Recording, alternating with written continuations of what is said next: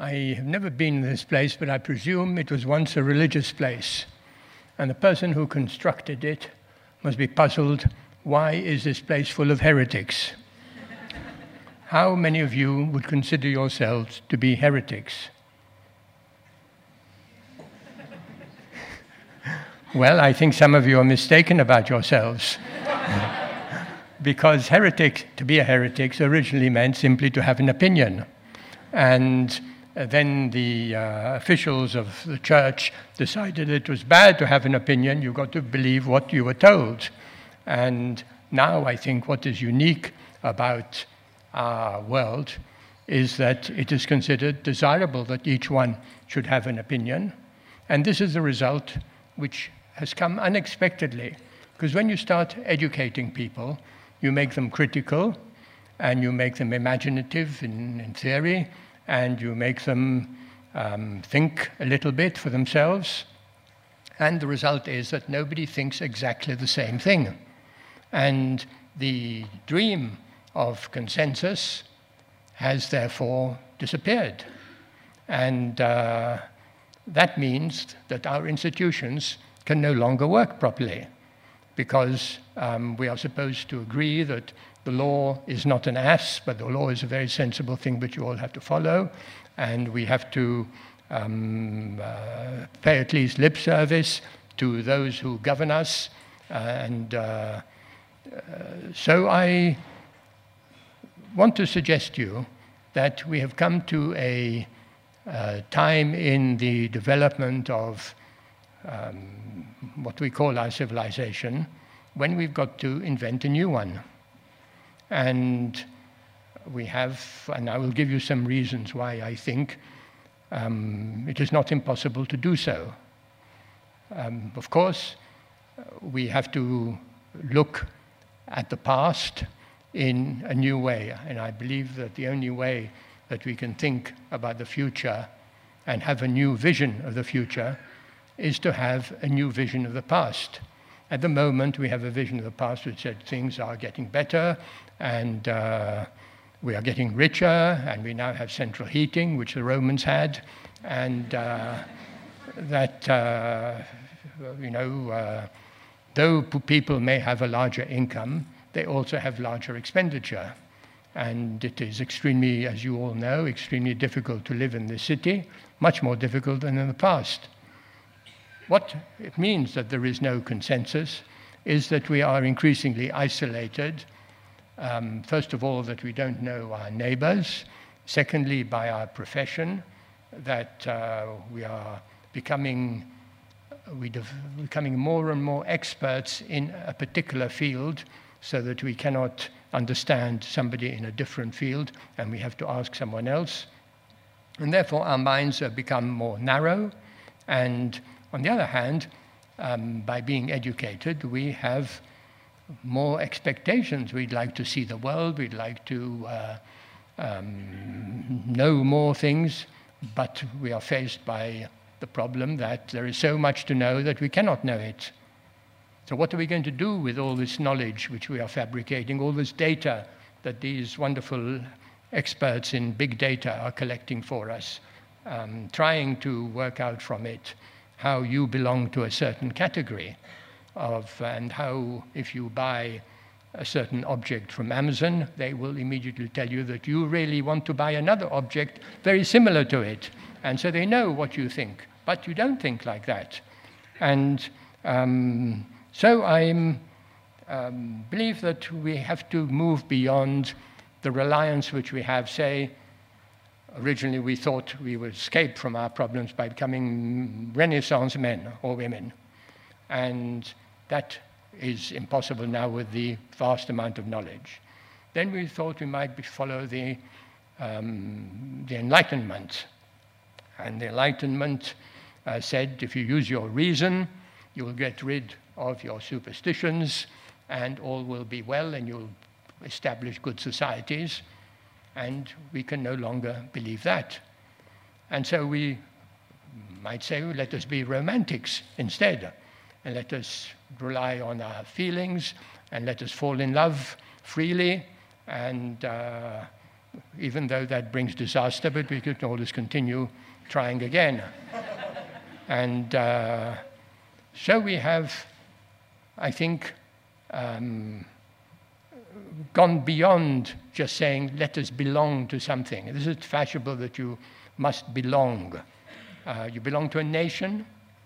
Well, how many of you feel that you are happy to live in this nation without going out of it, and to read only about the literature of this nation without acquiring knowledge of all the literatures outside it?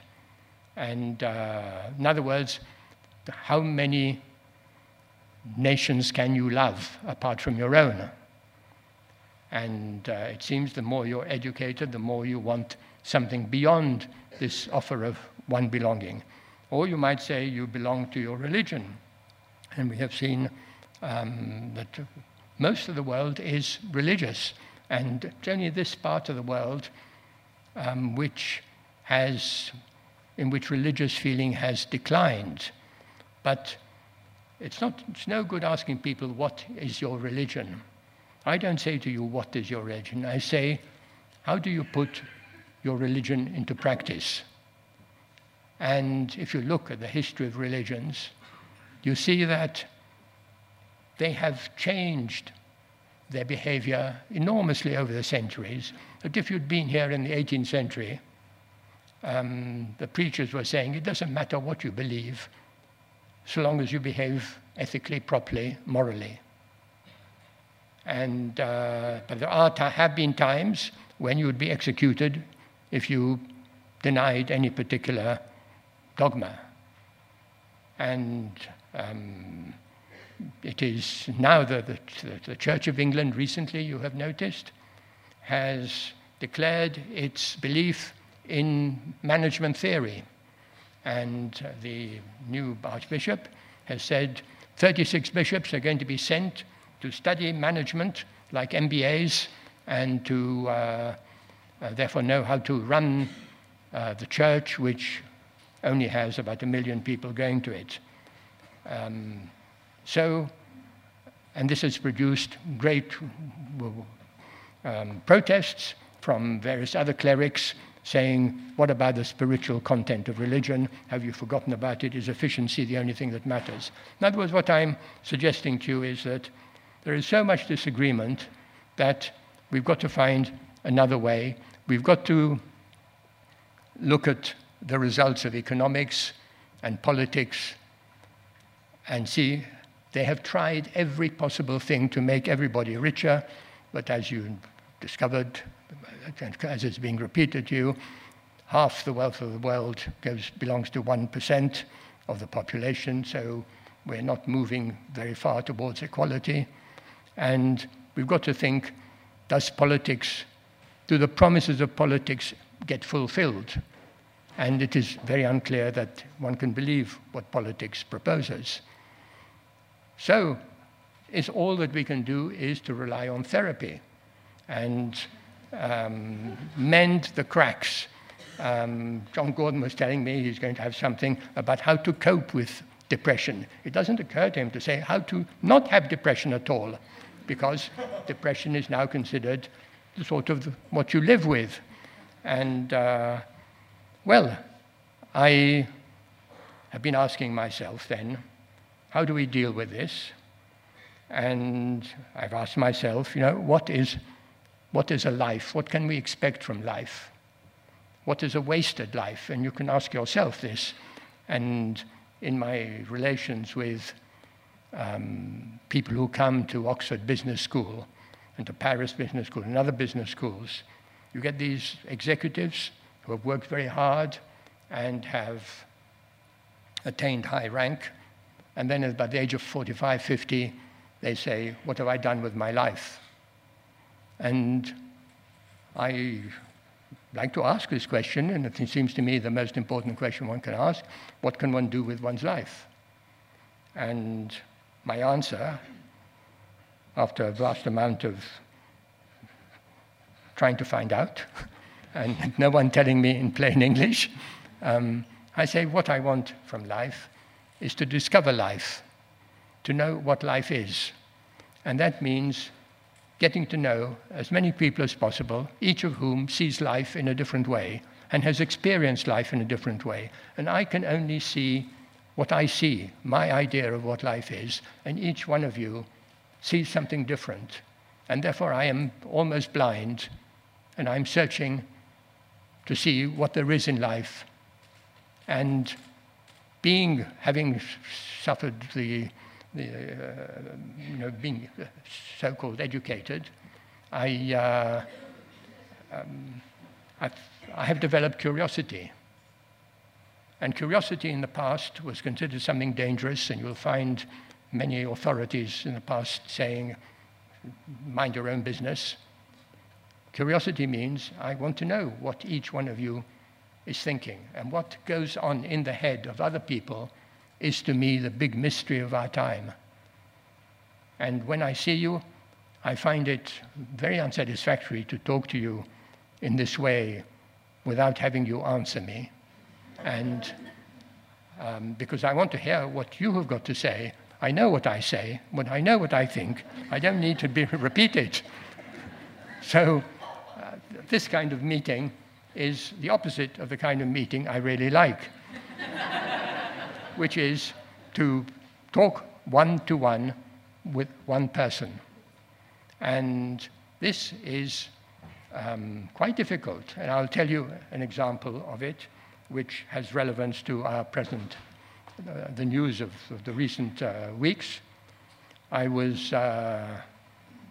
talking to one of the most senior ayatollahs in Iran, and for 1 hour he screamed at me, insulting the West, saying how awful it was, and how America was terrible, and Britain, and so on, and on and on and on. And at the end of it, he embraced me, and he smiled, and he said to me, I'd like to come back again. And I said, why? And he said, because you listened to me. And I was indeed interested. And he added something quite interesting. He said, in sheer thought, the opinion of each person counts. And there we had something which we could agree on. But it was mainly the fact that instead of shouting back at him, I was interested by what he had to say. But it's not enough to say we want to be listened to. We want to be appreciated. We want to be recognized as individuals and as unique individuals. And it's no good saying that you are just one example of the human race. So I feel that we have now got, as an alternative to joining political parties and all that, we have an alternative of talking to one another and trying to understand one another and giving to each person a sense that they are being understood and that they are a unique person. And once you have a world composed of unique persons, you have a totally different idea of what it is possible to do.